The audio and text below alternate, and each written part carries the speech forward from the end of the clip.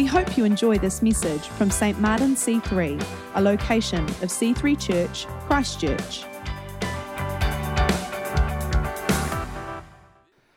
Today, hello. For those who haven't met me yet, I'm Chris Hurst. I am the husband of Abby and the father of Elijah, and I'm part of this community of God's people here at St. Martin C3. It's an interesting expression, that one, isn't it? Part of God's community here at St. Martin C3. It's actually quite intentional. I'm saying this quite intentionally. Because being a community is central to who we are here. Being a community in unity is what we'd love to be. Unity, togetherness, working together for a common goal, enjoying being in the company of other people to a point where you can let your guard down and actually be yourself.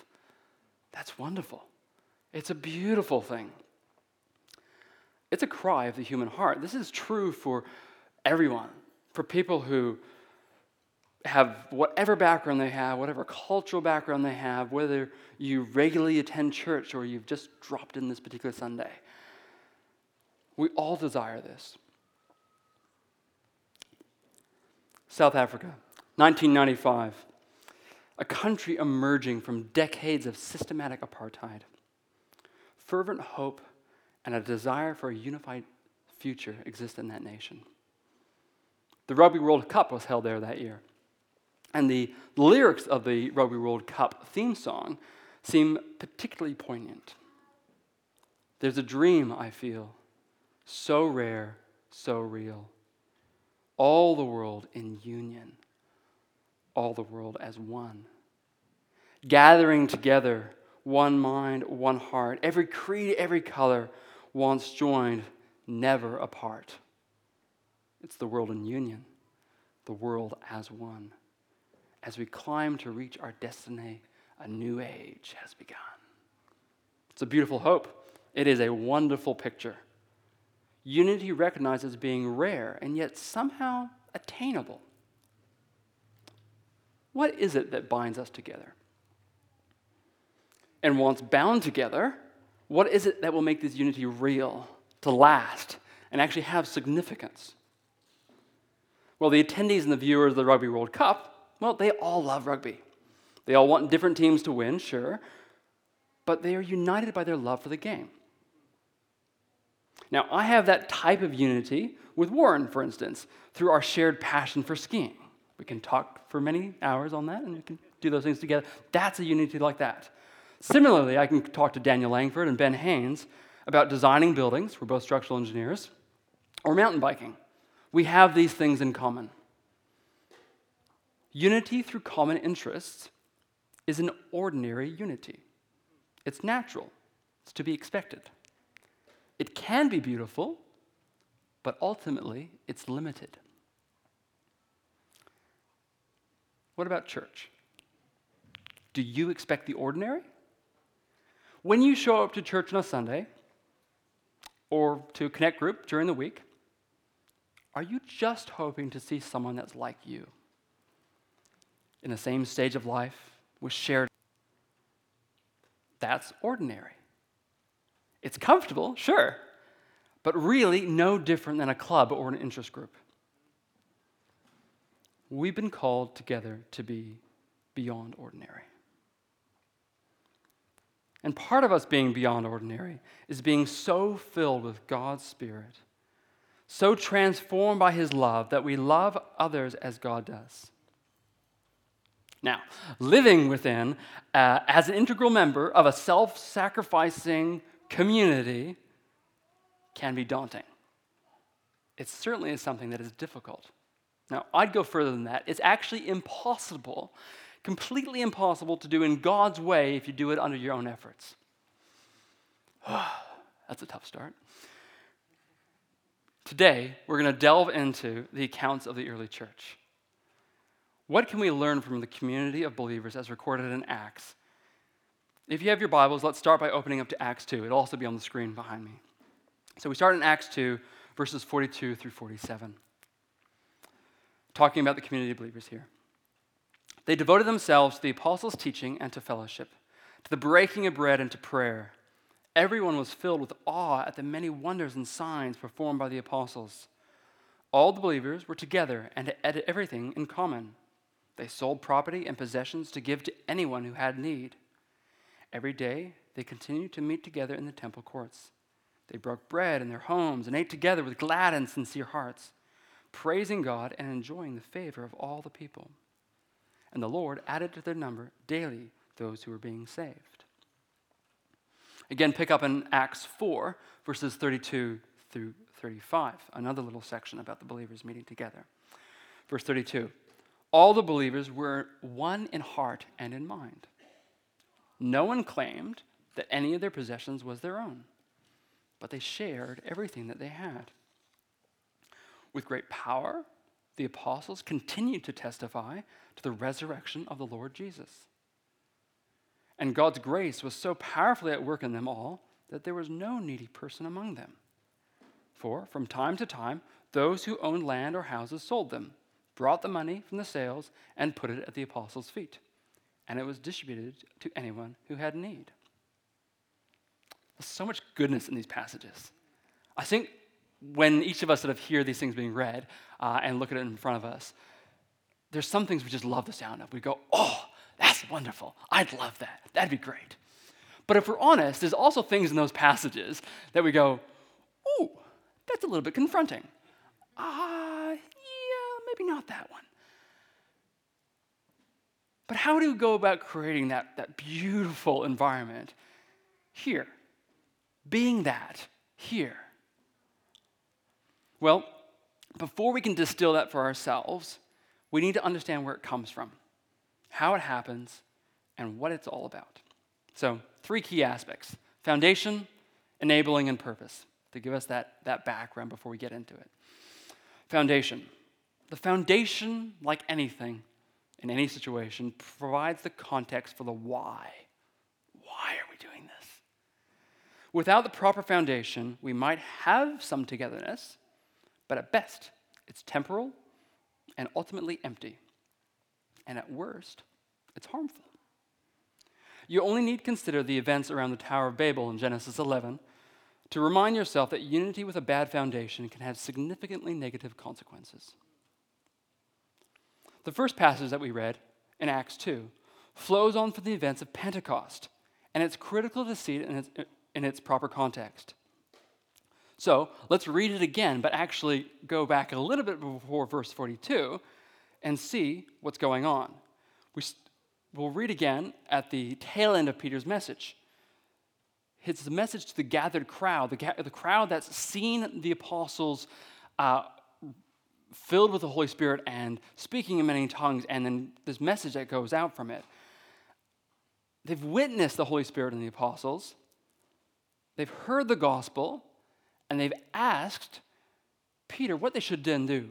So in verse 38, Peter replied, "Repent and be baptized, every one of you, in the name of Jesus Christ for the forgiveness of your sins, and you will receive the Holy Spirit." And then verse 41, just before the verse that we read last time, those who accepted his message were baptized, and about 3,000 were added to the number that day. And they are the ones who devoted themselves to the apostles' teaching and to fellowship, to the breaking of bread, and to prayer. So you see, the foundation is Christ. He is the chief cornerstone. A wholehearted trust and acceptance of Jesus' death and resurrection on your behalf to save us from our sins is the foundation. It was those who accepted that message that devoted themselves. It is the person and message of Jesus that we are united for. That's the reason they were gathered. That's the reason we're gathered. And the foundation is inextricably linked to the enabling. You can't have the enabling without the foundation, and without the foundation, you won't be enabled. You can't have one without the other. Paul says it simply in Ephesians 1, verses 13 and 14. When you believed, you were marked in him, in Jesus, with a seal, the promised Holy Spirit, who is a deposit guaranteeing our inheritance until the redemption of those who are God's possession. In Acts 1:8, Jesus promises that when his Holy Spirit comes to his followers, it will impart power. God's power. We see that clearly in Acts 2. We see it clearly in the rest of Acts as people come to put their faith in Jesus, and we know its truth in our own lives as well. So the Holy Spirit's power within us as an enabling force, unto what end? What's the purpose of it? Is it just cool? It is cool, but what's the point of it? This doesn't leave us hanging. He doesn't require us to do some sleuthing and really nut it out. Right in Acts 1, verse 8, he says it. To be witnesses. Of whom? Of Jesus. Where? Everywhere. So, our foundation is Christ, the enabling is by his Holy Spirit, and the purpose is to be his witnesses. Oh, that's nice, Chris. But what has this to do with community? With having a unified connection together? Well, that is because that is our purpose. As a community. That's our purpose as a community. That's why we're here. All things that we do on a Sunday are with the intent of expressing what God has and is achieving in us.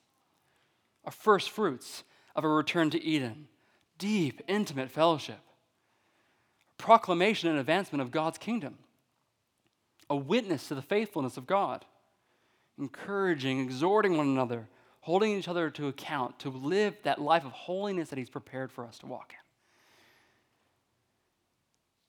But I'm getting ahead of myself. There are 3 passages in Acts where we see the early church meeting and interacting together.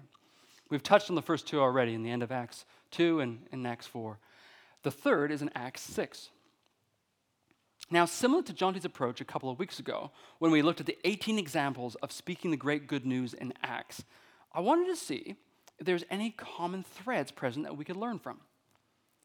And I think there are 4, there's definitely going to be more, but there's 4 key characteristics that were central to the early church community. They are intimacy, growth, willingness, and praise. Intimacy, connection with God through prayer, through placing yourself under him. Intimacy with each other through food, fellowship, meeting together, a real practical care for each other. Growth in knowledge and in wisdom. Learning, becoming more Christ-like. Practical growth, learning to do things differently in response to changing circumstances and the opportunities that were in front of them. We saw this last week, when, as Warren was telling us about how people would see something in front of them. They weren't going out to heal this particular guy, but they saw him in front of them, and they responded as God led them. That's a beautiful thing. But part of growth is also stepping into the things that God has prepared for us to do. And that ties in with willingness. Willing to be self-sacrificial for the greater aim of kingdom expansion. And then seeing God's kingdom actually expand. Willing to be generous with your time and your possessions for others that are in need. And praise. Spirit of thankfulness and thanksgiving seems to saturate the culture of the early church. Wouldn't it be awesome if it saturates our culture as well? But don't just take my word for it. We're going to work through these passages and see how these things draw out. So let's start in Acts 2, verses 42 through 47. Again, if you've got your Bibles, fantastic to keep it open. As you see, what we've done is that we've got the entire passage on the screen, and then I've highlighted, or Jonty, thankfully, has highlighted, Techno-Wiz Jonty, has highlighted these things for us. So we're going to work through each of the passages for intimacy, growth, willingness, and praise. Why am I laboring this point? Because I want you to see it for yourself. I want you to understand that this isn't just me sitting in a weekday and going, oh, these are fantastic little trinket items I can bring out. No, this comes from the Scripture. So from Acts 2, 42 through 47, intimacy. So you can see right in the first verse there, 42, I can't read the back, I gotta go here. And they devoted themselves to the apostles' teaching and fellowship, to the breaking of bread and prayers. They are meeting together. They are spending their time together, spending their energies together. They're choosing to spend their time together. And I love how it picks up in verses 44, 45, and 46. We can so easily get into a mentality of it being like, okay, so I've sectioned off maybe a couple hours on Sunday morning. Maybe I give myself an hour during the week to catch up with people. But these guys were like all out. They say they were, here we go, day by day, attending the temple together and breaking bread in their homes. This is part of their lives. This is the full aspect of their lives. They really are caring about being with each other and are wanting to share all of their lives. People into their homes, food shared together. There's something so profound about sharing meals together with people, isn't it? Like you actually get to know people for who they are in that unguarded moment. It's a beautiful thing. So that's what they're doing. Secondly, growth. Growth you see in verse 42, that they're actually placing themselves under the apostles' teaching. Synthesized down, this is essentially placing themselves under good doctrine. They're learning, they're studying, they're wanting to understand more. This is actually critical about community. We come together to spur each other on to learn more about God. And I love how this does it in Ephesians. Ephesians presents this beautifully about actually the more that you grow in knowledge actually affects your act, and then you keeps going on back. We tend to think sometimes that growth in knowledge is like separate from practicality. That if you were like really growing in good understanding of God, that you wouldn't necessarily act. God says that doesn't happen. Like if you're actually truly growing in Him, it's gonna come out in action. And that's what these guys are doing. Willingness.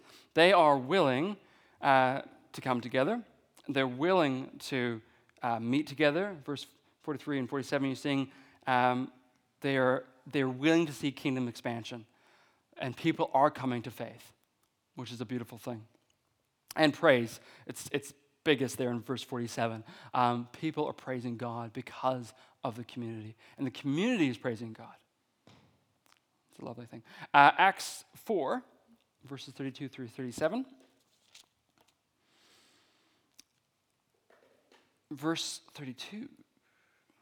Now, here we go. The full number of those who believed were of one heart and soul. What does that mean? Well, on the simplest breakdown of it all is that they're totally in agreement, both in their minds and their hearts. Their thinking and their desires, their passions, their beliefs. Now, I think this speaks both of intimacy with each other. They're one together in this. But actually, you couldn't have that unless you were intimate with God.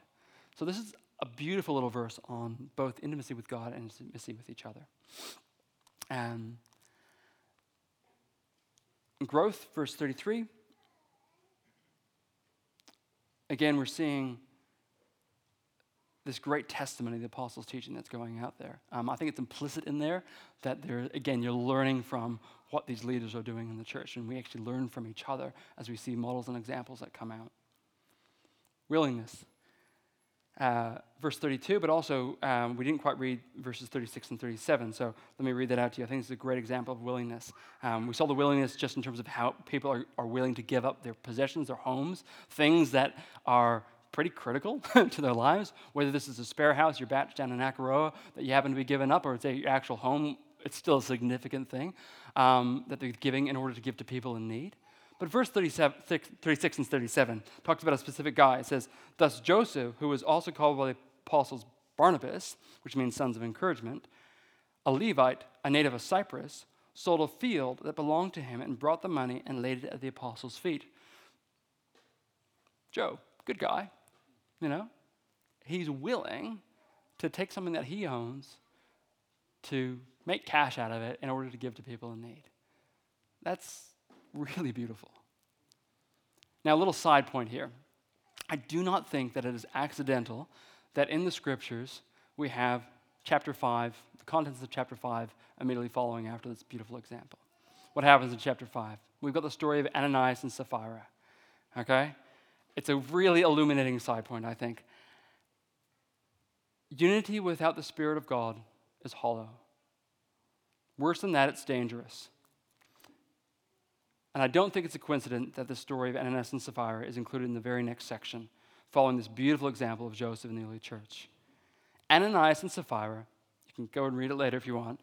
Were unified in what they decided to do. They also sold a piece of land and gave it to the apostles' feet, but they kept some of it back.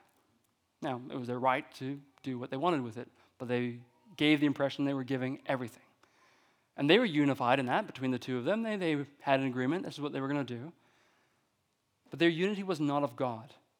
It was founded on lies, deception, and selfishness. And God judged them. And that's not what we want to be about here. So look at the beautiful example, look at the negative example, and remember what we want to be about. Unity for the sake of unity by itself is no unity at all. Unity in Christ is beautiful unity. So back to Acts 4, 32 to 37. Blech, tongue-tied. In praise, I think you see that in verse 33, that great grace is among them. There's actually, that flows to praise amongst each other. And then in Acts 6, 1 through 7, and we haven't read this yet, so I'm just going to read it through before we break it down. But think about it. Where do you see these aspects coming out as we read through it? Now in those days, when the apostles were increasing in number, a complaint by the Hellenists rose against the Hebrews, because their widows were being neglected in the daily distribution. And the 12 summoned the full number of disciples and said, "It is not right that we should give up preaching the word of God to serve tables. Therefore, brothers, pick out from among you 7 men of good repute, full of wisdom, full of the Spirit and of wisdom, whom we will appoint to this duty. But we will devote ourselves to prayer and to the ministry of the word." And what they said pleased the whole gathering. And they chose Stephen, a man full of faith and of the Holy Spirit, and Philip, and Prochorus, and Nicanor, and Timon, and Parmenas, and Nicholas, a proselyte of Antioch. These they set before the apostles, and they prayed and laid their hands on them. And the word of God continued to increase, and the number of disciples multiplied greatly in Jerusalem, and a great many of the priests became obedient to faith.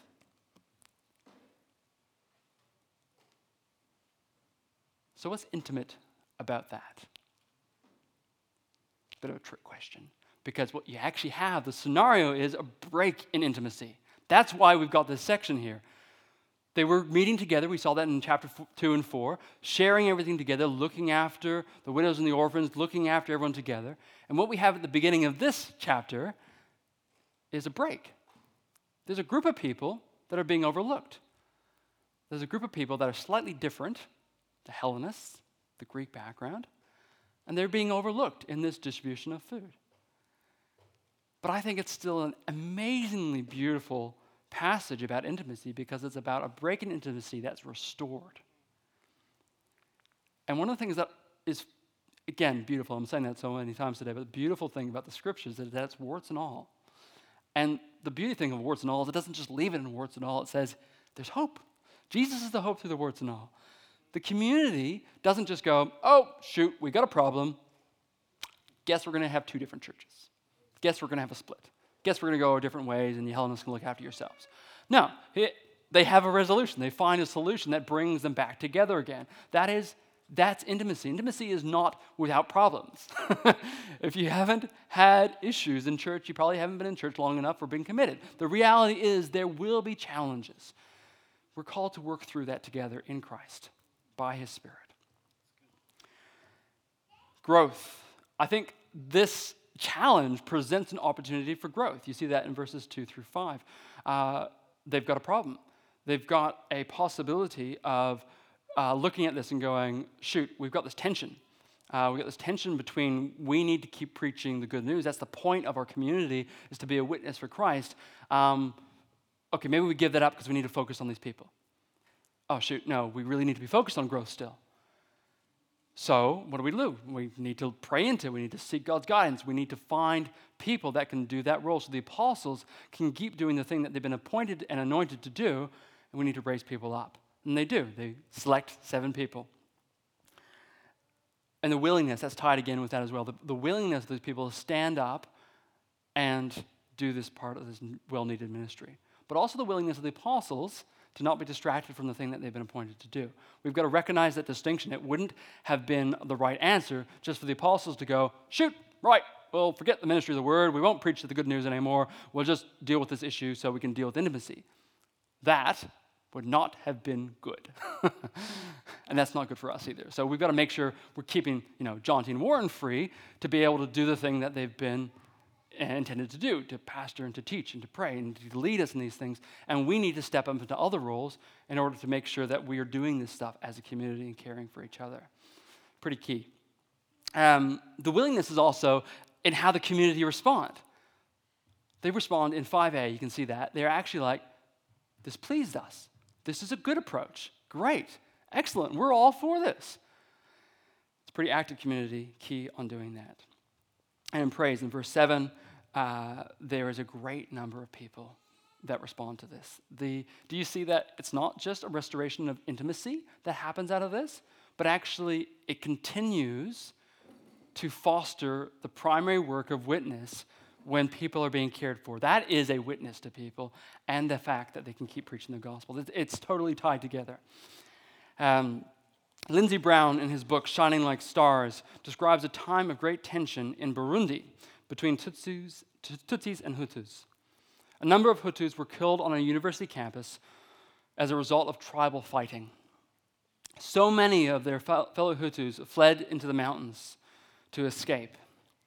The Tutsi Christian fellow students followed them with food and clothing. Once they had seen to the needs of the Christians, they then helped the others. As a result of doing this, there was a cost. Many of these Tutsi Christians were abandoned by their families, by their tribes.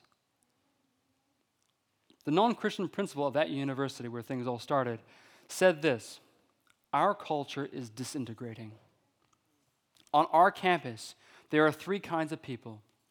There are Tutsis, there are Hutus, and there are Christians. If our culture is to survive, we must follow the example of the Christians. This is beautiful. It's wonderful. And it is truly beyond ordinary. So, intimacy,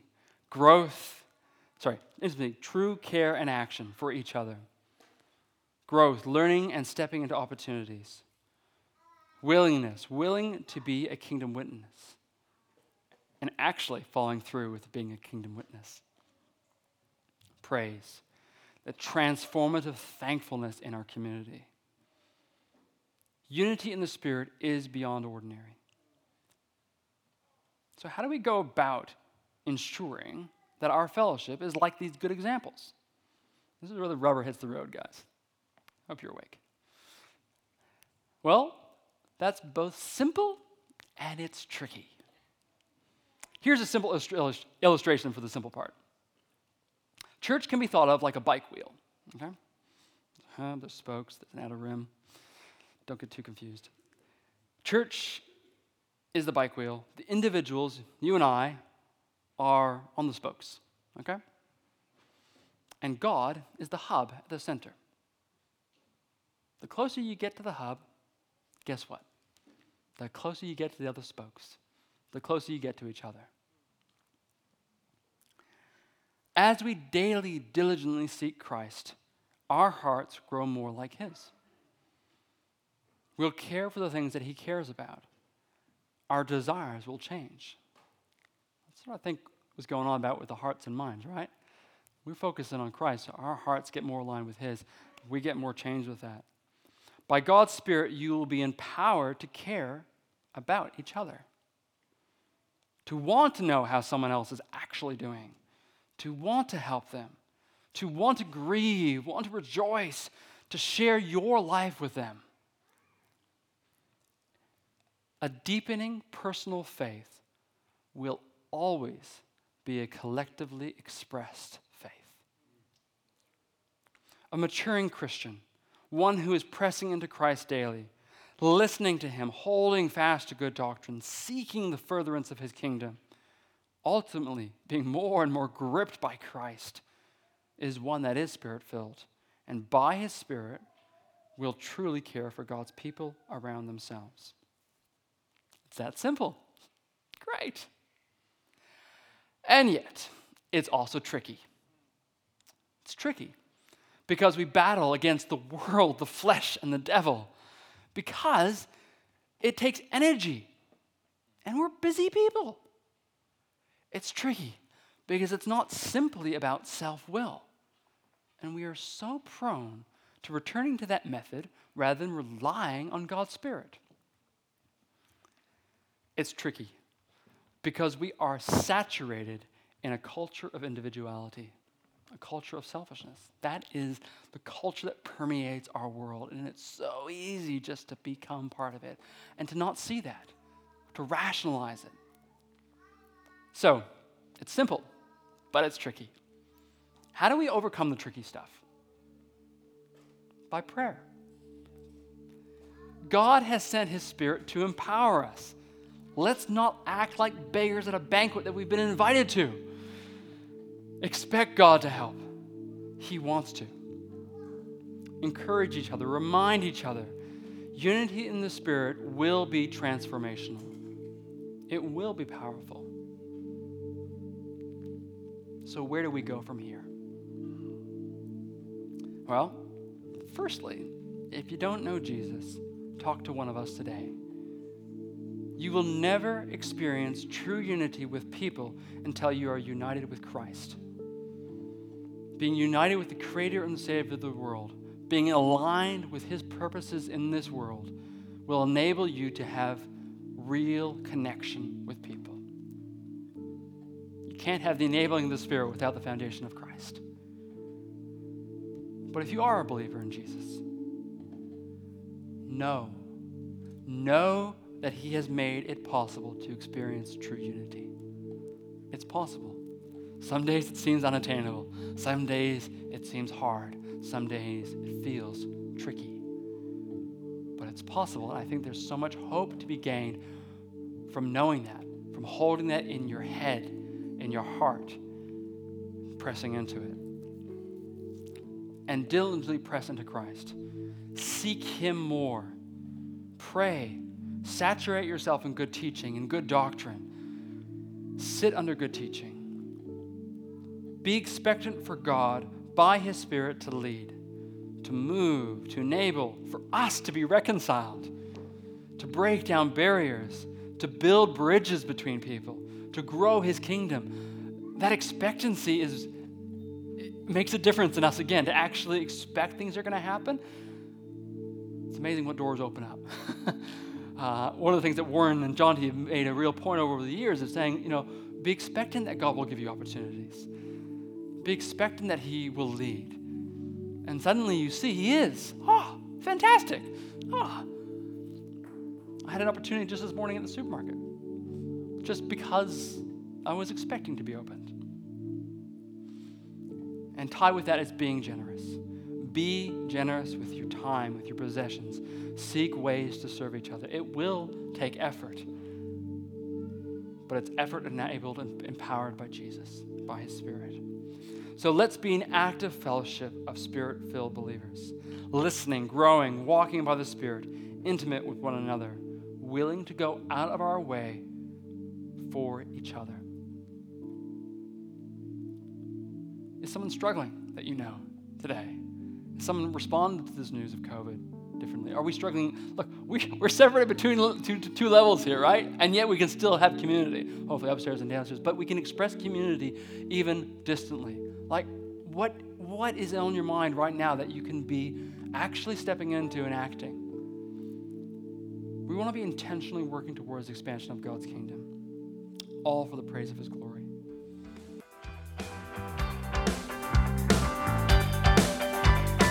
Thanks for listening to this week's message. To learn more about our church, visit c3chch.org.